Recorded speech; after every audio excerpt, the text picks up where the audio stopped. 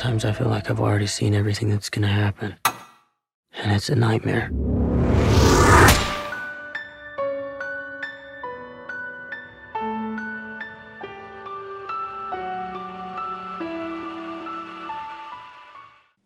Hi, Sierra. Hi, Sierra. How are you?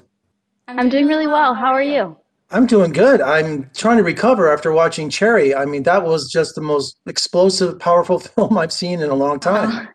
Oh, wow. Thank you very much. Those are And your very kind words. character, oh, I mean, it left me shaken. I'll tell you that much. It left me shaken.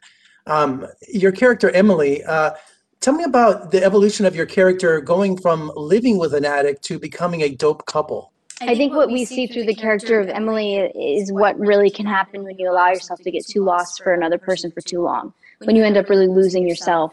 Emily is a strong character. She's an incredibly smart woman, but unfortunately, she's been dealt a bad hand, and there's a lot of pain in her life. And I think in trying to love her partner through their pain, she ends up breaking herself, and unfortunately falls into a life of addiction as well, which really breaks your heart to see. I know she's really close to my heart, so we've been playing her. It was really difficult. But I hope that in telling this story, we're able to inspire some people to understand that there isn't shame in seeking help, and that, going to rehab and taking care of yourself and taking care of the people in turn, taking care of the people in your life is something to be celebrated. And do you think that Emily blames herself? Because, she did say she was moving to Montreal, then she didn't. And was that that was the catalyst that Cherry started to spiral out of control?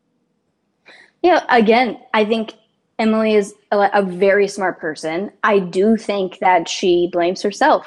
I think that she spent many nights lying awake thinking, if I had just stayed, if I didn't try to run away, then we wouldn't be where we are right now. And while, we can watch this and know that that's not the truth, I think that guilt and that shame spiral is what makes her so human and so relatable.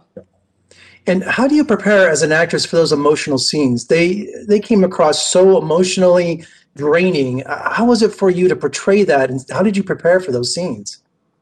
They were emotionally draining. I mean, I know Tom and I both, everyone who was a part of this film, every single person shredded themselves emotionally for this story, so that we could tell the best version of it possible. And that can be difficult. But I will say that we were very lucky to have leaders like the Russo brothers, and I was really lucky to have a partner like Tom, someone that I could lean in those moments where I felt a little shaky on my legs, and I knew that he was going to support me, and I him when he had those moments as well. And the Russo brothers, who just created a safe and loving space for us, a place where we could go where we needed to go and come back to ourselves at the end of the day. I don't know how they did it. Maybe that's some of that Marvel magic they brought onto the set, but I really am grateful for them. Well, Sierra, congratulations on a powerful film, and I'm sure it's going to be an inspiration and a lot of people's story. It's going to be something that people can relate to and have lived through, including myself. So thank you so much for joining me today. Thank you, Jeff. Thank you for taking the time to speak with me. It really means the world.